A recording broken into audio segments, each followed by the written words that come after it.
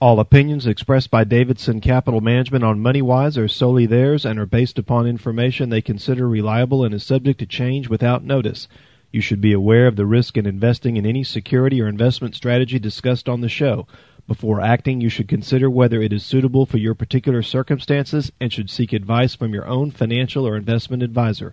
Past performance is not indicative of future results. You're listening to MoneyWise with Davidson Capital Management. Got your MoneyWise guys back inside the MoneyWise studio with me for this weekend show. I have my brother Jeff, Joe Rust, and I am your host, Kyle Davidson. For any new listeners to the MoneyWise program, Davidson Capital Management is a fee-only registered investment advisor. We're in our 33rd year of business, and with offices in San Antonio and Corpus Christi, we have your investment management needs covered throughout Central and South Texas. And if you'd like to learn more about us, you can go to our website at davidsoncap.com. Or if you'd like to give us a call in our office on Monday to discuss your personal financial situation or take advantage of a portfolio review and analysis from your MoneyWise guys, you can reach us in our San Antonio or Corpus Christi office toll free at 1-800-275-2162. If you'd like to send us an email, you can send all emails to moneywise@davidsoncap.com. And don't forget, you can subscribe to the MoneyWise podcast through Apple Podcasts or any of your favorite streaming podcast apps where you can leave your comments. And don't forget to like the show. Well, as we kick off every weekend's MoneyWise program, I turn it over to my brother Jeff to go into the numbers from Wall Street from last week. So, Jeff, take it away. Okay, in the week just passed, the Dow Jones Industrial Average was down 1,329 points, or 4.1%. The S&P 500 last week was down about 194 points, or 4.8%. And the NASDAQ last week was down about 664 points, or 5.5%. Now, for the year-to-date, the Dow Jones Industrial Average is down 15.2%. The S&P 500 year-to-date is down 18.7%. And the NASDAQ year-to-date is down 26.8%. So I've got a question. After this week and the performance of the market, is the Biden administration planning another celebration breaking their own arms, patting themselves on the back for a job well done like they did on Tuesday? I'm sorry, I just got to jump in with both. I mean, we can't even get 10 seconds into the show, and Kyle's taking a political shot, Joe. What do you think? I could probably see that coming. I mean, it's just another proverbial victory lap. I will say this. I did see when I was prepping for the show, and I put in my search for the Consumer Price Index, which we'll get to in a minute. There was something that came up on my Google search, that statement from the president, and I was thinking I should print this out because I bet you he's going to try somehow, whatever this statement was, somehow sugarcoat that CPI number that came out on Wednesday that was good for a 1,200 point down day, the worst down day since June of 2020. Yep. So more than 2 years on Tuesday, yeah. Right, since the Dow had been down that much in a single day. I should have printed it, but I'm kind of glad I didn't, because that had just lit up Kyle even more, and we would spend the whole hour of the show talking politics. I mean, if Dad was here, he would definitely fill up the entire time talking. So about really, what we could say is the highlight of last week when they kicked off that with Biden and James Taylor singing "You Got a Friend" in the background. That doesn't apply to the Fed right now, does it?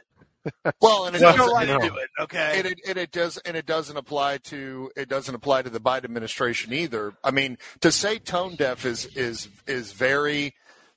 a very nice thing, a nice way of putting it, how tone deaf that they are in the administration. And if you want to start getting to the press secretary, I mean, just the bold-faced lies to the American people. And the American people understand this, and I don't care which side of the aisle you sit on. Everyone's affected by gas prices. Everyone's affected by food prices. Everyone's affected by empty shelves. Everyone is affected. It doesn't matter what your political bent is. And the bottom line is elections, people vote their wallets. So if people are voting their wallets, then I think each and every person listening to this program knows what they need to do in November. Is you need to vote your wallet. You need to vote your family's budget. Complete ineptitude out of Washington. And I don't disagree with you, Kyle, but do any of us believe that even if the Republicans sweep Congress, that it's going to make a hill of beans difference in terms of changing whatever the economic realities are come November. I really don't think I don't think that's going to happen, because what got us here happened a couple of years ago, right? What got us here is the free money and the zero interest rate policies of 14 years.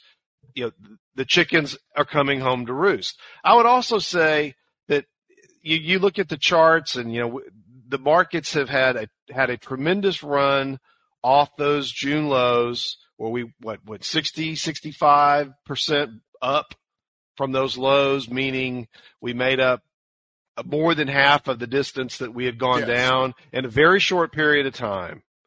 And so to me, there was a lot of investors. I use that in quotations. You can't see that because it's radio.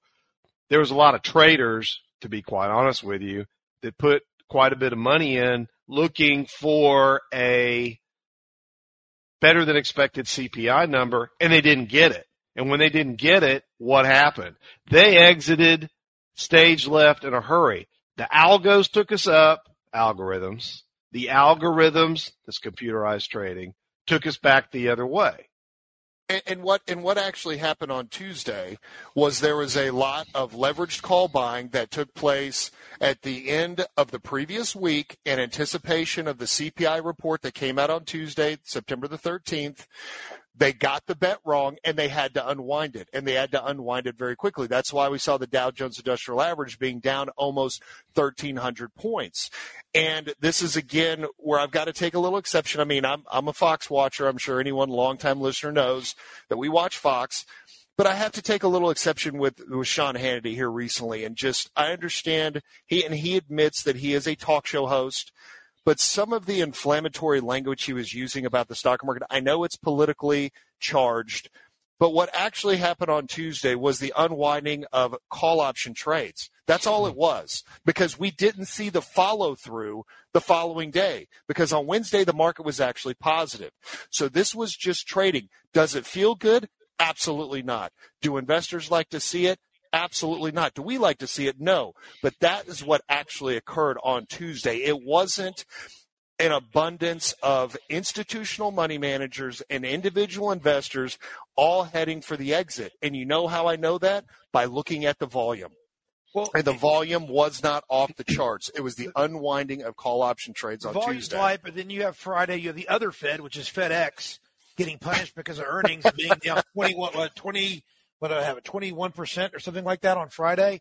Mm-hmm. And what does that mean for the global economy? That's also an indicator, and that's why the market sold off a little bit Friday. But let's remember, Joe, FedEx has a new CEO that's coming in. He doesn't possibly have his complete bearings of what's going on at FedEx. So you've got this global economic situation. Hey, this is an opportunity to lower the bar. And, boy, did he lower the bar for himself and FedEx with that forward guidance, because they interviewed UPS, and guess what UPS said? They reaffirmed their guidance, which was not that dire. But that was definitely the other Fed for FedEx on Friday, what caused the selling on Friday. Well, let's take our first commercial break. You're listening to Money Wise with Davidson Capital Management. Your Money Wise guys will be back after this. Welcome back. You're listening to Money Wise with Davidson Capital Management. If you'd like to learn more about the Money Wise guys, you can go to our website at davidsoncap.com. Or if you'd like to give us a call in our office on Monday to discuss your personal financial situation, take advantage of a portfolio review and analysis from your Money Wise guys, you can reach us in our San Antonio or Corpus Christi office toll free at 1-800-275-2162. If you'd like to send us an email, you can send all emails to moneywise@davidsoncap.com. And don't forget, you can subscribe to the MoneyWise podcast through Apple Podcast or any of your favorite streaming podcast apps, where you can leave your comments. And don't forget to like the show. So if you're just tuning into this weekend's MoneyWise program, continuing our recap of the happenings of Wall Street from last week. And before we went to break, I was just making a comment about Sean Hannity. Now, I'm a fan of Sean Hannity. You know, I definitely agree with a lot of his viewpoints. I would just say this past week, he was just using a little bit too much of inflammatory language when it came to the stock market and what happened, particularly on Tuesday, not truly understanding the mechanisms that caused the market, particularly the Dow, to be down almost 1,300 points.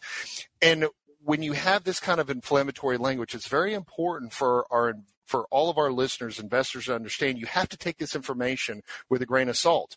We ran into the same situation with Glenn Beck during the financial crisis of just inflaming emotions. And as we've talked about on this program going back for 16 years, is that investor emotions can do more damage to your portfolio and in your portfolio than the stock market ever can or will.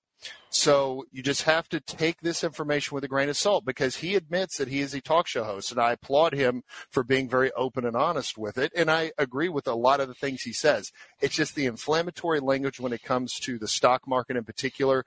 I just wish he was a little bit more tempered and understood the mechanisms that cause certain market movements on certain days instead of trying to create panic. I understand he has political motivation to do that.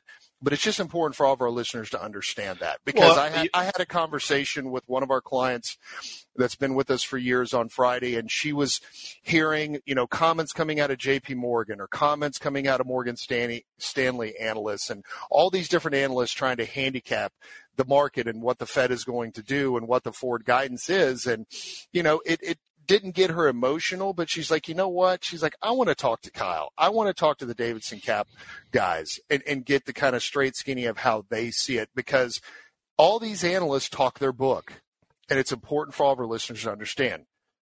Joe? Well, also you have to understand all these analysts right now, and we had a conversation on Friday about this, they all have different opinions. And so they all have dramatically different opinions. Are we going to go into recession? Are we not? All right, is it the time to buy stocks? Is it not? What's going on with the bond market? Is it time to start buying bonds finally and getting some decent yield out of them? They all have different opinions. Just like us. Us. I mean, we're independent. That's the great thing about the firm, is we're independent. We have a different point of view. Yes, we follow different analysts. We watch them, but we come up with our own conclusions, not always predicated on what somebody says, because we don't talk our book. All right. We don't have an actual. That's right. Well, and we use our experience. This is the art portion of money management that Dad has been teaching all of us from the very beginning of the founding of this firm, is that managing money is an art and a science. It's a combination of the two. And the art you have to learn and perfect as you have years of experience in the trenches, making real decisions with real money in real time. Jeff, I kind of. Well, the thing I was going to say about Hannity and Beck and really the entire conservative radio universe, especially on the advertising side, they're all pushing gold. They're pushing equity indexed annuities, reverse mortgages. They're pushing, and now I'm hearing a lot of more ads for private placement, private real estate partnerships. And so all of they're preying on fear. The inflated rhetoric regarding you're going to lose all your money if you have any money invested in the stock market. But next thing you know, the next ad is for gold, or it's for private real estate investment, or it's for an equity indexed annuity show. So it's very planned, so they may not be talking. They're talking their advertising book when they go off the rails like that.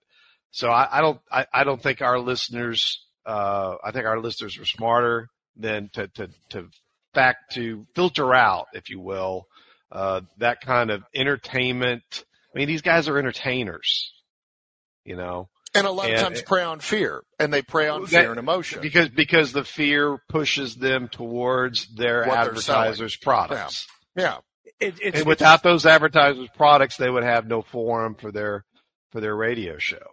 That's right. Well, it's amazing how journalism has the pendulum has swung so far in journalism, where you have, and Rush Limbaugh, God rest his soul, brought it into this. And one thing by the way, Lowry Mays, San Antonio, passed away this last month, and he actually helped found WAI, Clear Channel Communications. It was kind of an innovator in the industry that brought some of this talk show radio to the forefront. I forgot to mention that. So, it's changed. It's morphed to where you're not always getting the facts. You're getting somebody's agenda and somebody's narrative, and it's either far right or far left. And it's hard to find that center ground these days if you're looking for it.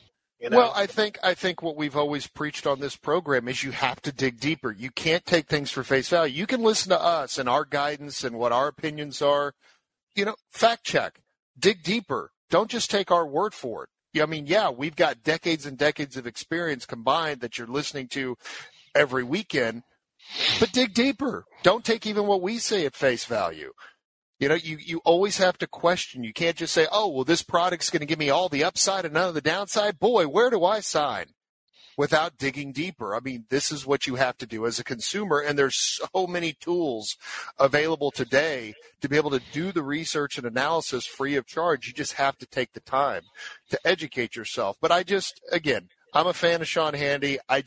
When I hear that inflammatory language, it can cause emotion, it can cause panic, it can cause fear.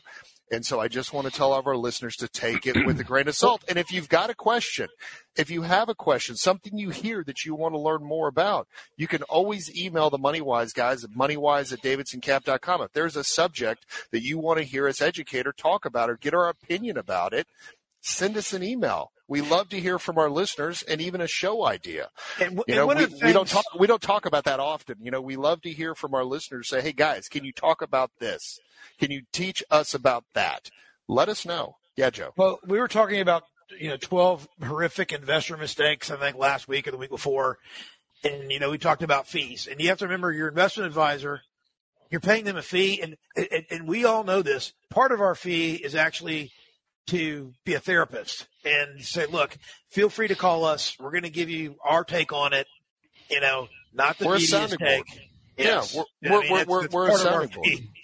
I could tell you during the financial crisis, Jeff and I both had couches in our office for a reason. If clients were really upset, we'd say, come in and why don't you lie down?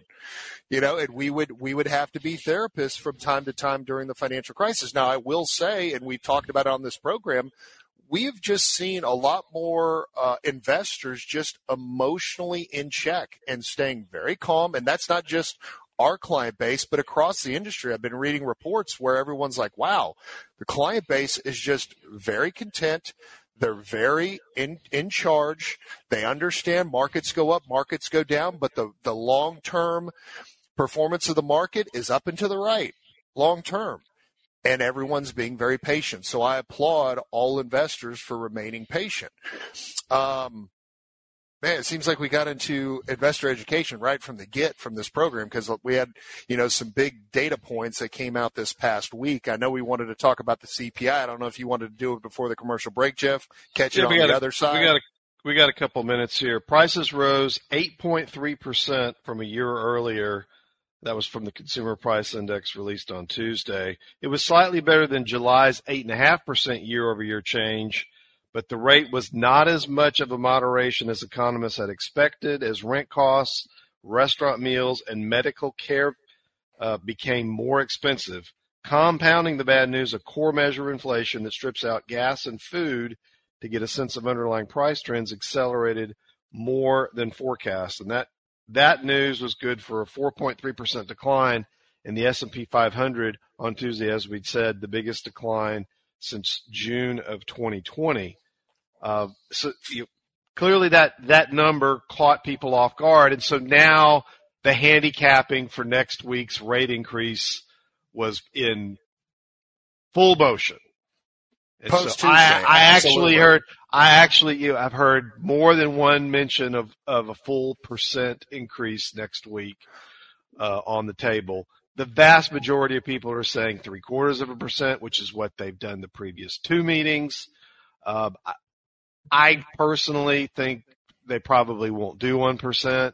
And the reason is because there hasn't been any news leaked from any Fed governor saying, oh, we might do 1%, like happened. With the Wall Street Journal. Oh, with the Wall Street Journal, yeah. But we're all in agreement on the 75 basis point or 0.75% increase. I think the odds this past week, the handicapping got up to about a 30 to 35% odds that it was going to be 1%. But I just don't think we're going to see that, because we are starting to see some effect of the Fed interest rate increases that we've already seen this year, and we're starting to see that show up obviously in housing and mortgage applications. We're seeing that in some of the industrial commodities. I know we're coming up to a break, so I'll pause. We'll pick this up on the other side. You're listening to MoneyWise with Davidson Capital Management. Your MoneyWise guys will be back after the break. Welcome back. You're listening to Money Wise with Davidson Capital Management. If you'd like to learn more about the Money Wise guys, you can go to our website at davidsoncap.com. Or if you'd like to give us a call in our office on Monday to discuss your personal financial situation or take advantage of a portfolio review and analysis from your Money Wise guys, you can reach us in our San Antonio or Corpus Christi office toll free at 1-800-275-2162. If you'd like to send us an email, you can send all emails to moneywise@davidsoncap.com. And don't forget, you can subscribe to the MoneyWise podcast through Apple Podcasts or any of your favorite streaming podcast apps, where you can leave your comments. And don't forget to like the show. So if you're just tuning into this weekend's MoneyWise program, Jeff was just going over the Consumer Price Index numbers that came out on Tuesday in conjunction with almost a 1,300-point decrease in the Dow Jones Industrial Average, 4.3% retraction in the S&P 500. Again, a lot of that done due to the unwinding of heavy leveraged call options that were bought the previous week, and those traders being on the wrong side of the CPI number and having to unwind those trades. And it's very much obvious because the following day there was no follow-through on the selling. So this was not an exorbitant amount of institutional, longer-term money managers or retail clients heading for the exits, because it's very obvious in the daily volume on that Tuesday how much volume was traded. It was slightly above average, but nothing off the charts, which you would normally see if there was a mass exodus out the door. Like volume levels we saw back during the dot-com bubble bursting, was nothing like that. But, the one thing we were talking about is what we saw the rest of this past week was the handicapping, the market handicapping whether the Fed would possibly raise interest rates on next Wednesday, September the 21st, or this coming Wednesday, to a 1%. Now, I think we all agree it's going to be 0.75% or 75 basis point increase on Wednesday. Obviously, every word coming out of Chairman Powell's mouth is going to be dissected to an inch of its life. Hopefully, he's learned not to use the P word, and that P word is pain. But we have started to see some results in the interest rate increases that they have already made. And I was making that comment before we went to the bottom of the hour break. I got to interrupt, Kyle. I wholeheartedly disagree. No, I'm not, because I'm going to read this quote to you. Oh, from one person's opinion. Inflation is far too high, and it is too soon to say whether inflation is moving meaningfully and persistently downward. This is from one of the Fed governors after the number was announced. Which governor? Christopher Waller. This is a fight we cannot and will not walk away from. Mm-hmm. That's one vote. He's one vote of an entire board That's of governors. Probably, I would not be surprised if that particular statement, maybe there's a new P word that may be coming next week, and it's the word persistent, in that inflation has continued to be persistently high. And you may hear it. It may not be pain that you hear about him talking about next week. I think you may be hearing the word twice, for sure. That's right. And that the Fed will be persistent and continuing to stick to their guns, that they are going to fight inflation whatever it takes. And we will not hear about changing their mandate to 4% next week. We will not hear that. And so we will hear persistent probably many times in the Fed governor's speech, and 75 basis points, bet the house on it. I agree. And depending on how hawkish, the shotgun's going to come out again, and they're going to be killing some doves with the Fed governor's speech. You might be able to just pencil it in. It's going to be 75 on the next one too. Okay. So let me ask you this question, Jeff. Do federal fund rate increases, is it an immediate effect on the economy, or is it a lagging effect? Does it have a lagging effect? Well, the consensus comments from all the commentators say that there is a lagging effect when it comes to raising federal funds rates. Okay. That's been the conventional wisdom. Okay, so mortgage applications, are they at 22-year high or 22-year low? I don't think the Federal Reserve cares about mortgages. I thought that they were trying to break the housing markets back. What did I say months ago that the Federal Reserve was saying that what was too high? House prices were too high. Better coming down. Too many employees. There's inflation. Pardon me. Unemployment rate is too low. Gas prices were working. That's right. I know. That's what the Fed's saying, that there's too many people working. We need to have more unemployed. And that stocks were overvalued. They're not saying this, but they're saying financial assets were overvalued. We're not even back to we were down 22% in the S&P 500 at the lows this year, if my memory serves me correctly. Right. Something like that. Round about 23, let's just say 22, 23.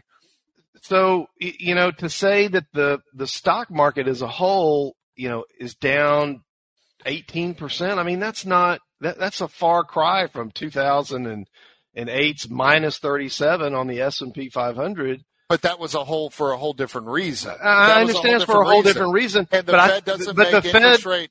Hold on. The Fed does not make interest rate decisions because the stock market's too high or the stock market is too low. Well, okay. Oh, really? Well, because you're going to tell me. They don't. The Fed is focused on if the Fed interest rate increases has a lagging effect. They wanted to help bring home prices down. Totally agree with you on that point. We're seeing mortgage applications at 22-year lows. We saw mortgages this past week with a 6 handle on them, which we have not seen in years. But from a historic standpoint, some of our listeners are laughing, like 6% mortgage.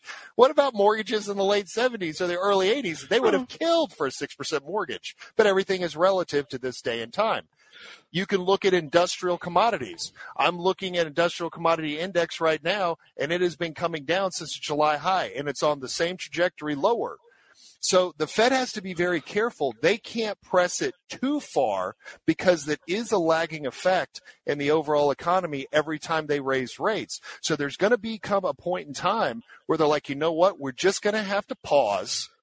Not saying they're going to cut, but we're going to pause, and we're going to allow these interest rate increases decisions that we've made to fully take hold in the economy. Now, if unemployment goes from 3.6 to 5%, the three of us know when we were sitting in Econ 101 in college that 5 to 6% unemployment was still considered full employment. But I don't think the Fed wants to destroy the job market when there's still so many people that should be working that aren't. Going from 3.5 to 5 is not going to destroy the job market. That's true. That's true. Here's a question. Mm-hmm.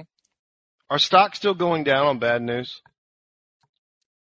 They, as far as, well, it depends. Company comes out and makes it. FedEx on Friday. Yep. Adobe on Wednesday, although that was Investors totally didn't like the premium they paid for a competitor they bought. That was it. They just destroyed the stock. But all the traders right now my question are is, on a hot 10 move. My question is, we're 4 weeks away from the beginning of third quarter earnings season. And I saw GE came out after hours, talked about their cash flow was going to be less than expected. We don't own GE, don't know, I couldn't tell you the last time we owned it. It's been a long time. It's probably the decades. They make a good washer dryer combo. There's been this debate among the bulls and the bears whether the bad news is priced into stocks. And there's a couple of examples. We'll just focus on FedEx for a second. Great. It's definitely benefited from what happened during COVID. Mm-hmm. And now the chickens are coming home to roost because COVID is not as big a factor in their business now. And they come out and they give some guidance. It is in China. They come out and give some not so great guidance, and the stock's down 14%, something like that. No, it got hammered Friday. So what happens if an Apple comes out and gives a little bit lower guidance on profit because this new iPhone and all these other products they announced here in the last week really aren't that much different than the previous products, though people are standing in line for them right and left because they're being released. I think some of them are being released on Friday.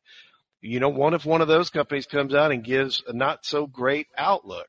Is all the bad news priced into those stocks? And I just don't think that all the bad news is necessarily priced into every stock. And we saw a great example of that here with FedEx here in the last week. And even though the markets were down almost 5% this week, what was up? Interest rates were up. Yields were up this week. So you would think on a week like this that you'd see yields going down in fixed income instruments, and they weren't. They were actually going up.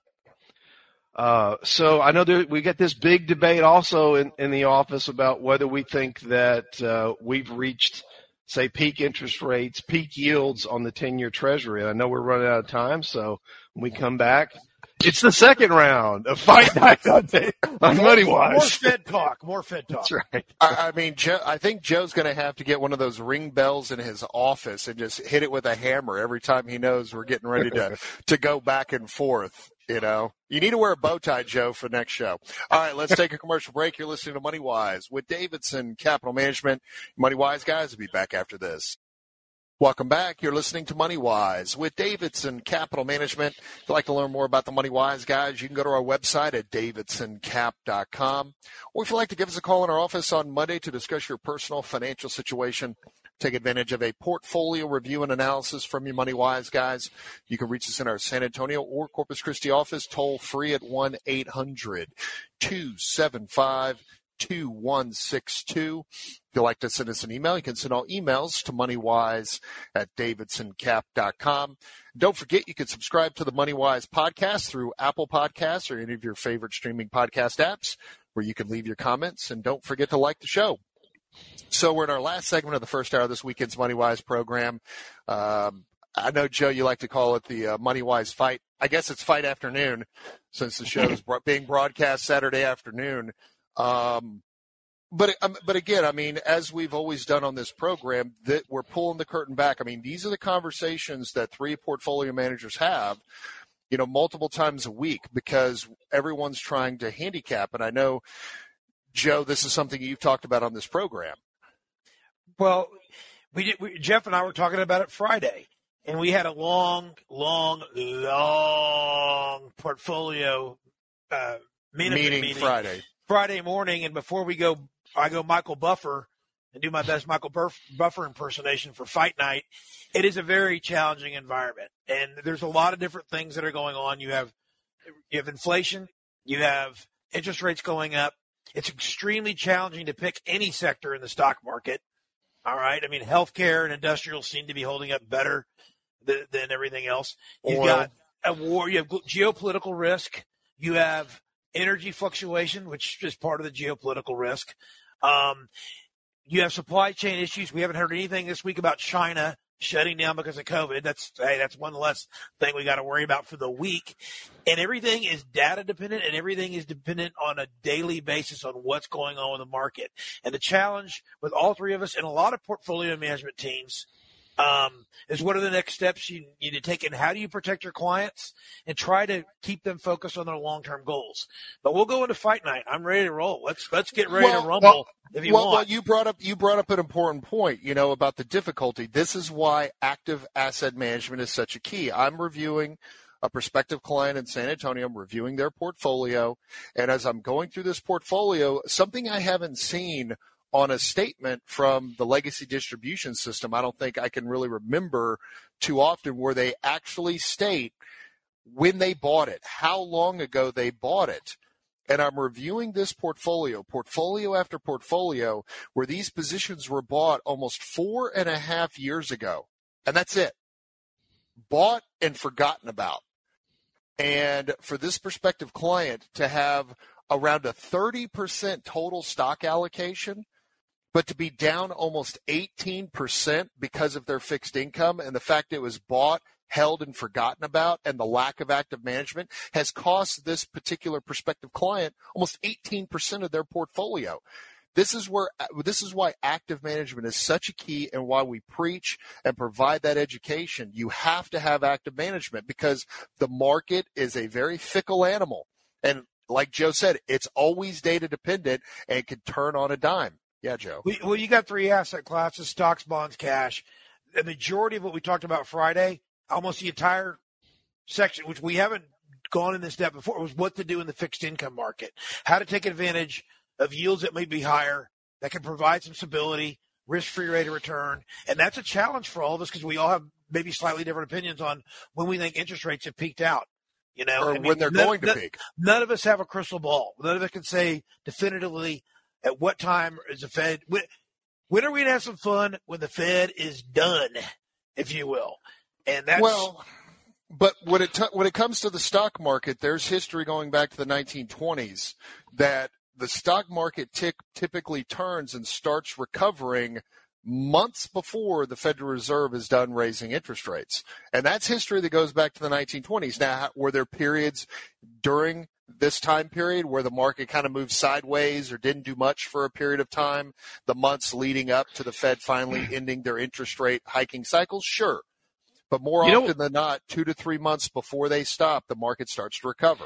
Do you know what seems to be different, though, about this time? Is that the economy as a whole doesn't feel like it's really in a recession because of the way these unemployment numbers are so low. Yeah, I know. I understand. Housing, definitely recession. Mm-hmm. I got that. What other industries are in a recession? Well, that's what's different about this. Sure. Is it doesn't feel like we're not. We haven't heard, though we've talked about it mostly from me. I will admit, we haven't heard big layoff announcements from a wide number of companies. The earnings that we just had here in this past quarter came in a little bit better than expectations. We really haven't seen earnings fall out of bed as you might expect. So with the Fed raising the pace at which the Fed is raising rates and what we've gotten to now, we're at rates we haven't seen in more than 10 years, something like that. But the economy, doesn't seem to have been really reflected in the economy yet because we don't see that really coming from a wide swath of corporate America. Yeah, we heard it from FedEx here in the last week. Yeah, we heard a little something from GE after hours on Friday. Are we going to start to hear that in the next quarter's earnings that, we're starting to see this turn, and then we're going to start reflecting that in our outlook, and if companies start talking about it, is it truly been priced into stocks? Or are we going to threaten or go below that low that we had here in June, which the statistics show that Joe had pointed out to us going back 72 years, that we should not go below that low based on that statistic we talked about a few shows ago. As far as the retracement is concerned. But back to your thing, Jeff, I agree with you. It doesn't feel like, technically, yes, we're in a recession, 2 negative quarters, negative GDP growth over 2 quarters. But, when you look at the consumer's still out there buying, albeit maybe less, or they've shifted from buying prime rib to maybe ground chuck. So they've shifted their purchasing of what they're buying. But I still go back to the money supply, and the money supply has actually increased. From, you go back to May, June, July, the money supply has actually been increasing. And so the chart is actually ticking a little bit higher. So people are still saving money and still have enough money in their coffers to continue to go out there and consume even at these inflated prices. And as we've talked about on this program, is the excess savings going to outlast monetary inflation to be moving down and let the Fed's interest rate increases that they've done finally take hold? But I think we've all kind of said on last program that the Fed is most likely in the 7th inning stretch of the rate hiking cycle. I would say worst case scenario for Joe and I is first quarter of 2023 they'll be done. Jeff, I know you're a little bit longer out in the second quarter, but once the Fed, I think, pauses and goes into a holding pattern with interest rate increases, that is going to give the chance for the stock market, which should have already started to do some partial recovering. And this is the reason why we're just very slowly, incrementally adding at a very slow pace into the equity side of the market. So I know we would have a lot more to say. We'll have to pick this up on next weekend's show because we're coming up at the top of the hour break. We're going to take the break, go into the news. When we come back, we'll be diving into the second hour of this weekend's MoneyWise program and continuing with investor education. So stay tuned, and we'll do that after this. You're listening to MoneyWise with Davidson Capital Management. Your MoneyWise guys will be back after the news. All opinions expressed by Davidson Capital Management on MoneyWise are solely theirs and are based upon information they consider reliable and is subject to change without notice. You should be aware of the risk in investing in any security or investment strategy discussed on the show. Before acting, you should consider whether it is suitable for your particular circumstances and should seek advice from your own financial or investment advisor. Past performance is not indicative of future results. Welcome back. You're listening to MoneyWise with Davidson Capital Management. I've got my father, John, my brother, Jeff. I'm your host, Kyle Davidson, and we are diving into the second hour of this weekend's MoneyWise program. Now, if you'd like to learn more about the MoneyWise guys, you can go to our website at davidsoncap.com. Or if you'd like to give us a call in our office on Monday to discuss your personal financial situation, you can reach us in our Corpus Christi office at 906-0070 or toll free at 1-800-275-2162. And if you have an investment-related question or topic you'd like for us to discuss here on the MoneyWise program, you can send all your emails to moneywise@davidsoncap.com. If you missed the first hour of MoneyWise, you can go to our website at davidsoncap.com. Click on the radio show link where you can listen to today's show as well as past MoneyWise programs. You can also subscribe to our iTunes feed by clicking on the blue note in the upper right-hand corner of our homepage at davidsoncap.com. Thank you, Jeff. You're welcome. Well, it's about time. Thank you. Thank you for your politeness. Well, as we like to use and utilize the second hour of every weekend's MoneyWise program, really going into investor education and just, again, the continuing education that all investors need to be paying attention to, because with the multitude of investment choices, the multitude of sales outlets, I should say, to be buying different financial products, we feel it's our duty, having a voice and having this radio show, to continue to provide that education. And there was an article that we've had for some time. We've talked about it on past shows, but it's always good to reiterate. And it's a conversation I know that I have with prospective clients when it comes to investing. And the title of the article is "The Best Investment Advice Ever." Now, there's so much different advice out there, different guidance, different forms and levels of education out there. Looking at this article, there's a very old saying that I know we have used from day one, and of course with us, being in this, having Davidson Capital Management for more than 25 years, and again, this radio show going on now in our 10th year. Looking at rule number 1 for the best investment advice ever, and that first rule is never lose money. Rule number 2, don't forget rule number 1. And I believe that that was one of Warren Buffett's famous advice. And, of course, Warren Buffett being one of the richest men in the world, I think it's good words to live by. And when I sit down with prospective clients, the one area, again, of education I like to focus on is teaching a prospective client that it's not as much how well you do on the upside when the market is going up. It's how shallow you keep your hole on the downside. It's whoever plays the best defense is what's really going to build long-term wealth and longevity of a portfolio. Rule number 1, don't you think it's kind of unrealistic to say never lose money? Well, and again, investors need to keep in mind there's a difference between realized losses and unrealized losses, or paper losses. Maybe rule number 1 should read more like never put all your eggs in one basket.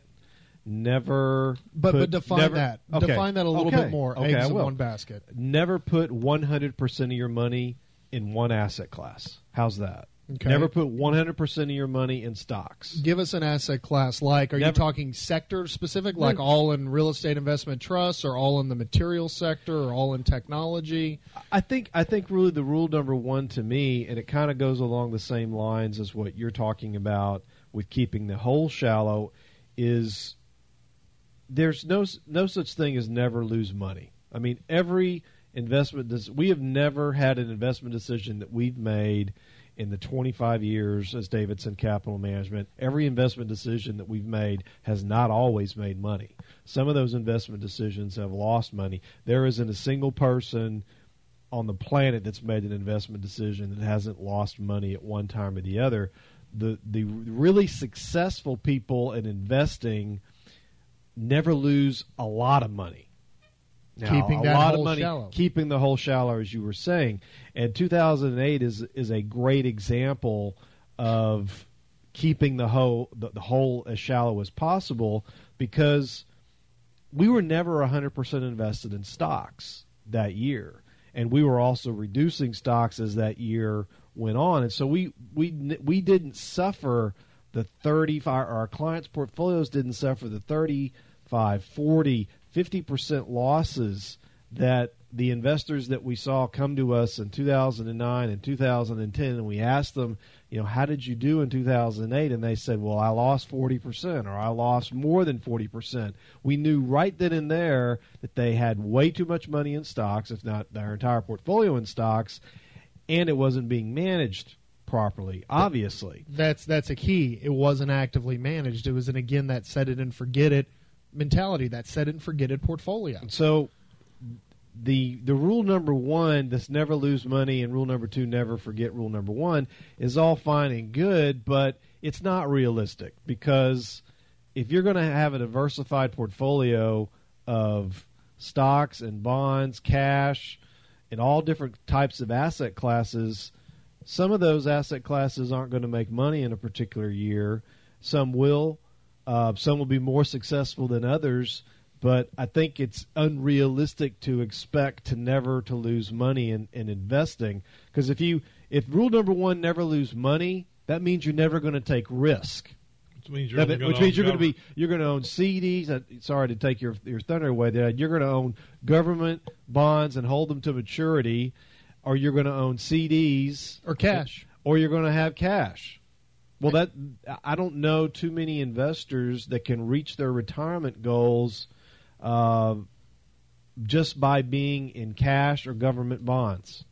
Well, and again, when you are invested and you're invested in the stock market or even the bond market, when you look at an unrealized gain and loss report, if you're showing some unrealized losses, those are paper losses. Those are losses that you have not taken. It's just on paper. It's just numbers. But that loss will become realized if you decide to sell out. And what happened to a lot of investors in 2008 is they watched the ride all the way down. And then they got to their maximum pain threshold, and what did? They sold. And for a lot of investors, after they did that sell and the selling they did, they have yet to get back in. That's why we continue to face the very thin market conditions, the whipsawing of the markets, because there's fewer and fewer participants, because they still have not gotten back in, because they're still licking and taking care of their wounds from 2008, because they sold out and turned those unrealized losses to realized losses. But if they had a proper allocation and having their assets actively managed, they wouldn't have suffered as much pain and distress in their portfolio as we have seen doing our portfolio reviews and analysis of prospective clients. So, well, we're going to pause right there. We're going to take another commercial break. You're listening to Money Wise with Davidson Capital Management. We'll be back after these words. Welcome back. You're listening to Money Wise with Davidson Capital Management. If you'd like to learn more about us, you can go to our website at davidsoncap.com. Or if you'd like to give us a call in our office on Monday to discuss your personal financial situation, you can reach us in our Corpus Christi office at 906-0070 or toll free at 1-800-275-2162. And if you'd like to send us an email, you can send all emails to moneywise@davidsoncap.com. So continuing our investor education and talking about an article titled The Best Investment Advice Ever. And, again, the old Warren Buffett saying, rule number 1, never lose money. Rule number 2, never forget rule number 1. And us just kind of really discussing how that's kind of unrealistic. Because like Jeff, like you said in the last segment, you're going to run into some type of losses, be it unrealized or realized losses at some point in time in your investing career, unless you're invested in cash, which isn't an investment, CDs, or government bonds. You have to take a certain level of risk. You have to assume a certain level of risk to have the potential for capital appreciation and growth of your assets to meet your retirement goals or for whatever goals that you're saving for. And, Dad, I know that you the big dog wanted to eat a little bit and had something to add to what we were just talking about. Well, I think I originally said this to you when you guys came into the business. Oh, you've been saying this as long as I can remember. These were basic rules of investing. I honestly think this is a little bit of a Will Rogers comment. I'm not so sure that Warren Buffett didn't steal this from Will Rogers, who never met a man he didn't like.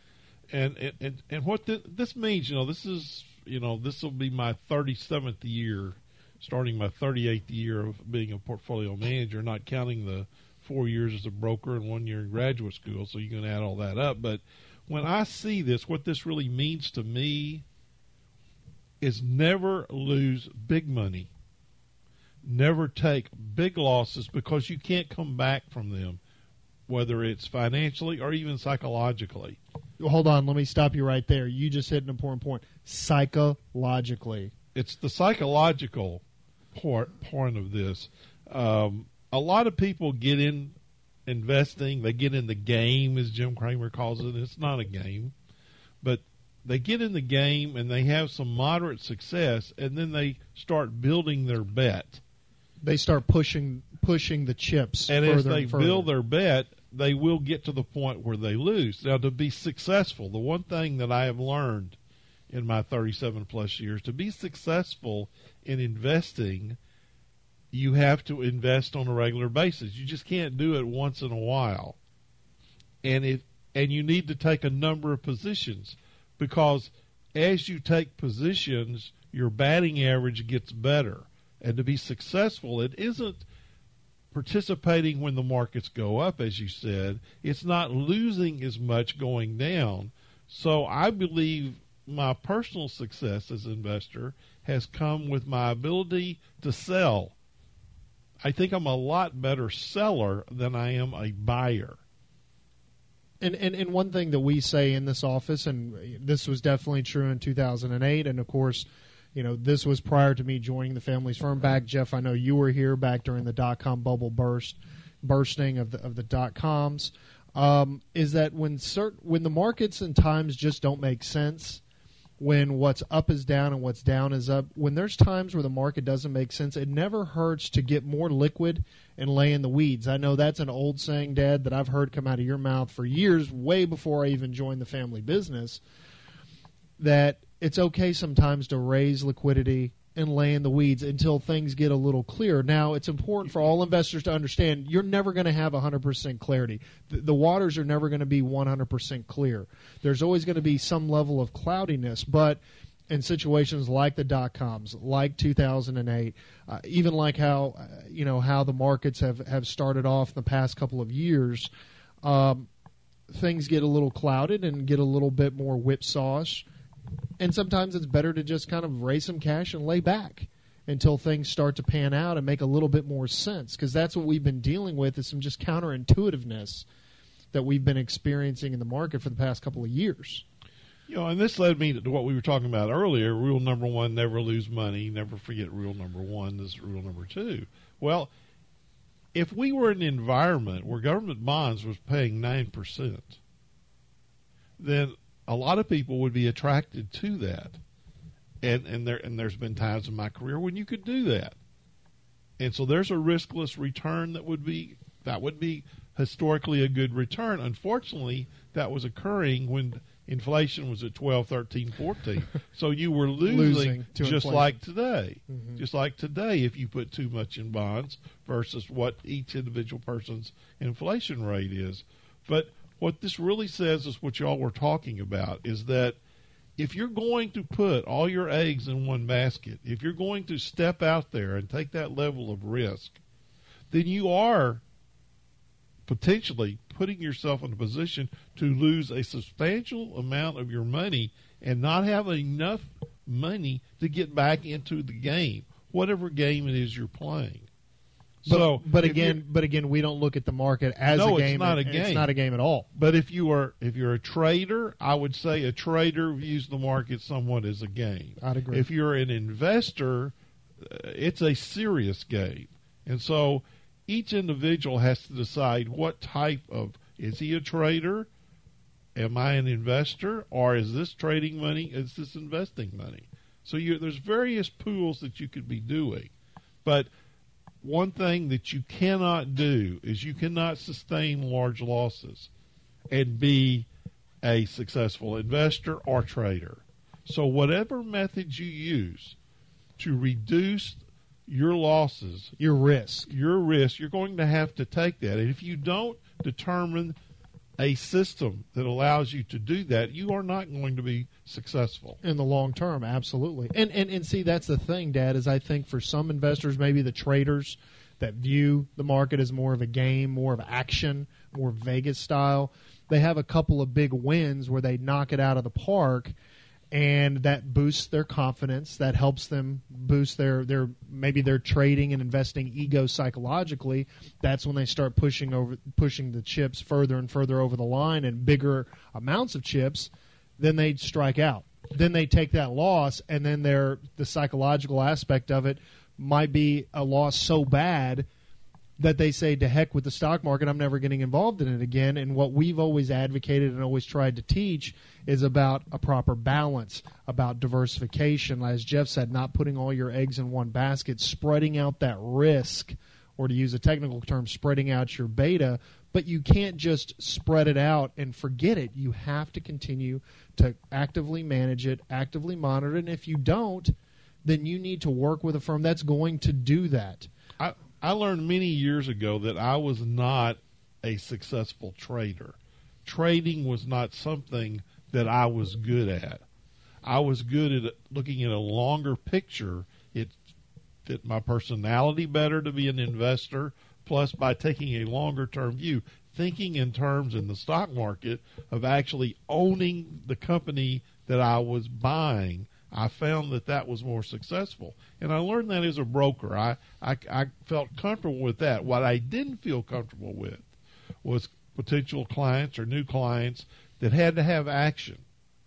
Because I don't necessarily think Wall Street is the best place to get action. I think you would be better off to go to Vegas because it doesn't require that much thinking if you need action.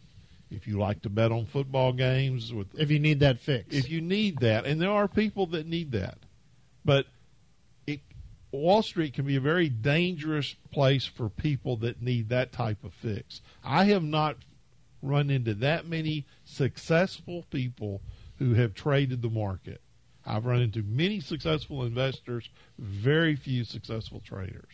Well, and I think some other points you made just a few minutes ago when we talk about risk capacity, about taking a big hit to your portfolio, and again, for continuing investor education, the older you get, the closer you get to your retirement, I guess, date and time as far as your age, your risk capacity gets smaller and smaller and smaller.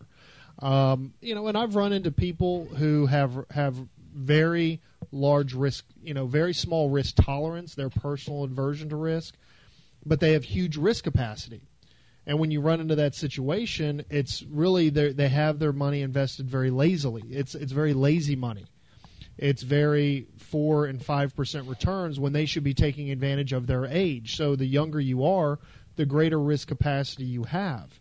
And so you have to really marry risk tolerance and risk capacity into one. And that's, again, something else that we try to teach. So just understand, as you get older, your risk capacity gets smaller, and you have to have your portfolio managed and allocated in a way that reflects that risk capacity. What you see on CNBC, and we don't spend that much time watching any of the other channels, but what we see on CNBC is a parade of traders parade of people looking for action, daily action, weekly action, fast money. Everything is geared towards trading. Mm-hmm. That is that segment of the market. That is not a segment that Davidson Capital Management has ever participated in or would feel comfortable being in. And so when we sit here and we talk about what we see, we don't necessarily feel that that type of program serves the public to the extent it could. That's right. Well, with that, we're coming to the bottom of the hour break, so we'll take the break. When we come back, we'll be continuing our investor education, and we'll do that after this. You're listening to Money Wise with Davidson Capital Management. We'll be back after the break. Welcome back. You're listening to Money Wise with Davidson Capital Management. If you'd like to learn more about the Money Wise guys, you can go to our website at davidsoncap.com. Or if you'd like to give us a call in our office on Monday to discuss your personal financial situation, you can reach us in our Corpus Christi office at 906-0070 or toll free at 1-800-275-2162. And if you have an investment-related question or topic you'd like for us to cover here on the MoneyWise program, you can send all your emails to moneywise@davidsoncap.com. So continuing talking about the best investment advice ever article that comes from MarketWatch and the Wall Street Journal. Dad, as you were talking in the last segment, you mentioned Jim Cramer's name, and I know there's a segment on his show that he loves to do where people call in and say, am I diversified? And they give him 5 stock names. And he'll either anoint it as being you're diversified or you're not diversified. And when I watch that, to me, it seems like it's a disservice to the investing public, because what he is basically validating is that it's okay to put 20% of your money in one particular stock position, to hold 5 individual stocks, and as long as those 5 individual stocks are in 5 different industry sectors, then you're okay, you're safe. And I think that is some of the most dangerous advice you could possibly give with his type of background and acumen as a money manager, or as a hedge fund manager, I should say. Well, I don't agree with it. Dangerous. It's dangerous if you don't watch your eggs real close. If you only got 5, you're making big bets on 5 companies. In the beginning, when I created the philosophy, it became apparent to me that I didn't ever want more than 5% in anything, because I learned very quickly that if I bought 5% of your assets in one individual position. Yes. If I bought 10 positions, 3.5 of them were going to be losers, but I loved all 10. Mm-hmm. And so when I got it out to 20, then I'm going to have 6 losers in normal markets. Mm-hmm. And the key was having the 6 losers not be big enough losers to overset the profits that were in the other 14.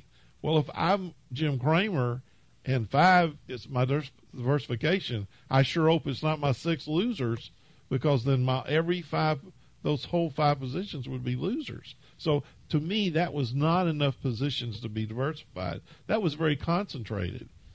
And to be that concentrated, I don't want you to think you're diversified. You are not diversified with 5 positions. I mean, you might be diversified in the sense that you're in 5 different industry sectors, but you're making a very large bet on one company in that industrial And I'll tell you sector. something else. If you limit yourself to that few of positions, you're either going to do extremely well versus the market, or you're going to do extremely badly. You're not going to do average. You're either going to do real well or real bad. So it's either a home run or a strikeout. Now, you can't build a business on real bad. Mm-mm. Now, he was successful as a hedge fund manager because he was a trader. He was not an investor. Long term to him could have been one day. So when you hear him discuss that, I mean, he can't do a show and do Am I Diversified and have someone give him 20 positions. So some of his Am I Diversified is for TV. It's for TV. He did it first on his radio show. Mm-hmm. That's where it started. He did that on the radio show.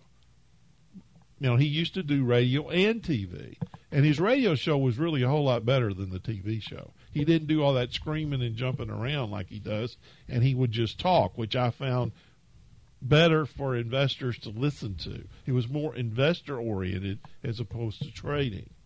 So us saying that we believe you ought to have 20 positions gets back to this fact that we don't want more than 5% of any person's assets in one position. And we say that even in your company stock.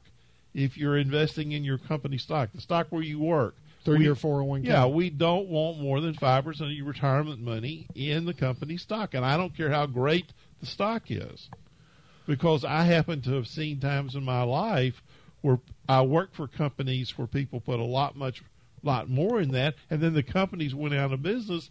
They not only lost their job, but they lost their retirement. And I can tell you that Jeff and I see this doing portfolio reviews a lot with the petroleum industry employees, putting a lot of their retirement nest egg through 401ks in their company stock. And it's great to be supportive, and it's great to love where you work and love who your employer is, but you also have to kind of be a little selfish and think about your own retirement needs and your own retirement nest egg and not take too big of a bet, because, again, harkens back to Enron.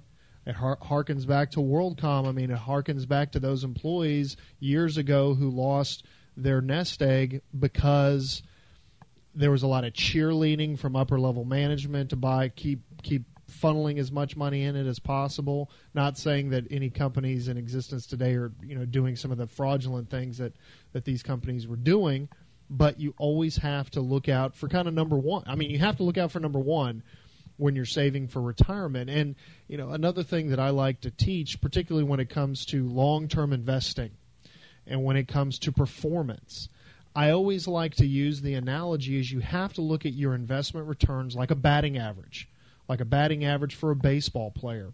Let's use Ted Williams or let's use Tony Gwynn. May he rest in peace. Let's use him as an example. Baseball players can get into the Hall of Fame with having a great lifetime batting average, but throughout their career, throughout the lifetime of them stepping up to the plate, they're going to have years where they underperform, where they don't have a good year up at the plate, and they don't bat very well, and they have low numbers. And then they're going to have other years where they have some average years. And then they're going to have some great years where they're knocking the cover off the ball.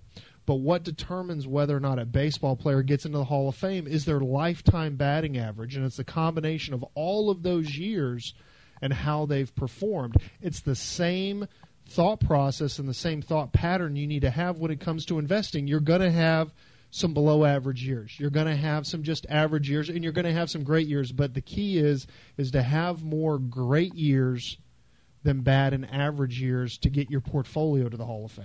Well, here's a little commercial coming in here. 25, this is our 26th year. And I was talking about I'm starting my 38th year as a manager. There was 12 years in there before Davidson Capital Management was formed in which I developed our philosophy. And I developed it managing money under 3 or 4 different corporate situations where I learned what was working and what wasn't working. And, I learned on other people's money, so to speak. But I learned through those years that 100% equity made no sense. 100% bond made no sense. But the two could work together in combination. But what I found was there were fixed income people and there were stock people. There wasn't both. You didn't see the hybrid. You didn't see the manager that could do both sides. And so as I developed our philosophy, I learned that it made more sense to be 10 years and under.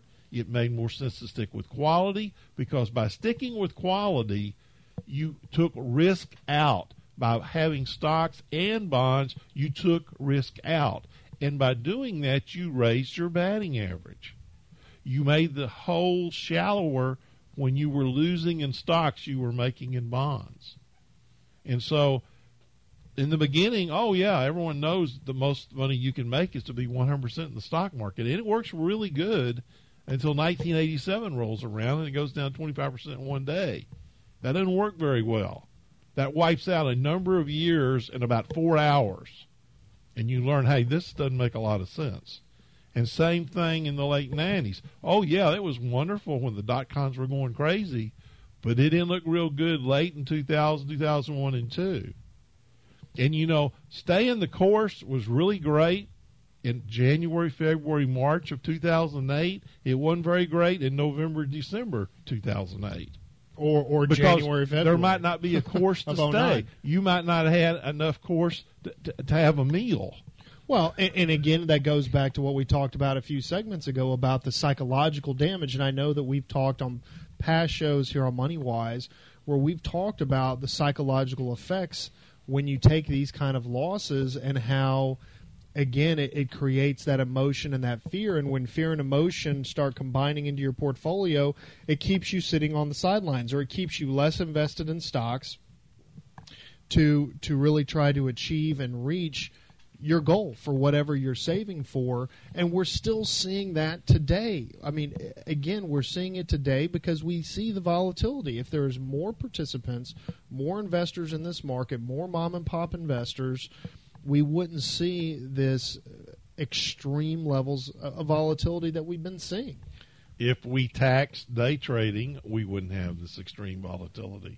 Or if we taxed high-frequency trading or got high-frequency trading under control. That's what I'm saying. That would take care of that problem. The problem is that high-frequency trading is paying the note for the New York Stock Exchange. That's how they're making their money. They are never going to go against that. For something to change in that market, it's going to have to come from outside. It's not going to come from within Wall Street. Well, really what we have to have, Dad, is we have to have a non-profit exchange. We have to have a non-profit exchange. You guys will see that. I'm convinced. You think Jeff and I will see a non-profit exchange? I really think you in our will career. see that in your lifetime. You will see a national market. I mean, because that will take away the incentive for the high-frequency trading. It'll be somewhere in the central part of the country, away from Wall Street. I welcome that day. I welcome the day to where we see a nonprofit exchange and maybe just a one central exchange. Let me correct it. Jeff may not see it. I think you will see it, Kyle. Well, we're not that far away in age, so it's only about less than 10 years in there. All right, well, let's take our last commercial break. You're listening to MoneyWise with Davidson Capital Management. We'll be back after these words. Welcome back. You're listening to MoneyWise with Davidson Capital Management. If you'd like to learn more about the MoneyWise guys, you can go to our website at davidsoncap.com. Or if you'd like to give us a call in our office on Monday to discuss your personal financial situation, you can reach us in our Corpus Christi office at 906-0070 or toll free at 1-800-275-2162. And if you'd like to send us an email, you can send all emails to moneywise@davidsoncap.com. So going back to this article, there was a couple of other statements, and these actually come from Ben Franklin, and one of them is, an investment in knowledge pays the most interest. And again, one of the reasons why we started this radio show back in late 2005 was because it gave us a podium, it gave us a platform to provide education, because there's such a lack of education out there, and it seems like a lot of the education that is available has a particular bent. You know, it's trying to push you in a certain direction as an investor to buy an investment product that's being sold by the financial legacy distribution system, you know, as we like to call it. It always seems that education is kind of pushing you one direction or another, and we're trying to provide unbiased education. And as we always say to all investors is that, you know, there are so many tools available online for you to educate yourself. You know, when a pitch sounds too good to be true, it most likely is. And there's a lot of vehicles out there to help you to educate yourself. And so as Benjamin Franklin says, an investment in knowledge pays the most interest. You really have to really let that kind of soak into you and utilize the tools available. You know, if you want to look up the broker that you're working with, go to brokercheck.com. You know, someone's pitching you an investment product. Before you sign on the line in which is dotted, look it up. Do some research. Educate yourself. You know, as we say, if you can't explain it to a 5-year-old or a 10-year-old in 2 or 3 minutes and get them to understand it, then it's not a good idea to buy. Another statement is beware of expenses. A small leak will sink a great ship. And boy, how many times have we seen that, Jeff? Expenses is one thing that is easiest to control if you understand that you're getting charged more fees than you think you are to begin with. And I see this a lot we see this a lot with annuities. Annuities, I think, are probably one of the biggest challenges. I would say drains on assets. The biggest challenges to a portfolio being successful is owning an annuity inside that portfolio, because you're basically guaranteeing that you will never even equal a market average performance, because the fees and expenses built into the annuity itself, even if it has the best possible investment options, and trust me, the average annuity does not have the best investment choices possible. When you add up average investment choices with high expenses, you're guaranteed to be below average consistently year after year after year after year. And they're still sold. They're still successfully selling them to investors every single day. And we've, in the 10 years that we've done this show, we've almost made this our personal mission. There you go. It's a personal mission. Crusade. Yeah, I like that. To steer people away from these types of investments. Now, there's also many other violators. The average loaded mutual fund carries an initial sales charge that's equal to multiple years of professional full-time investment management just to buy into the mutual fund itself. They, a minimum, anywhere from 2 to 3% to almost as much as 6% is very common in an upfront sales charge. Another thing is buying stocks. Just buying stocks through a full-service broker.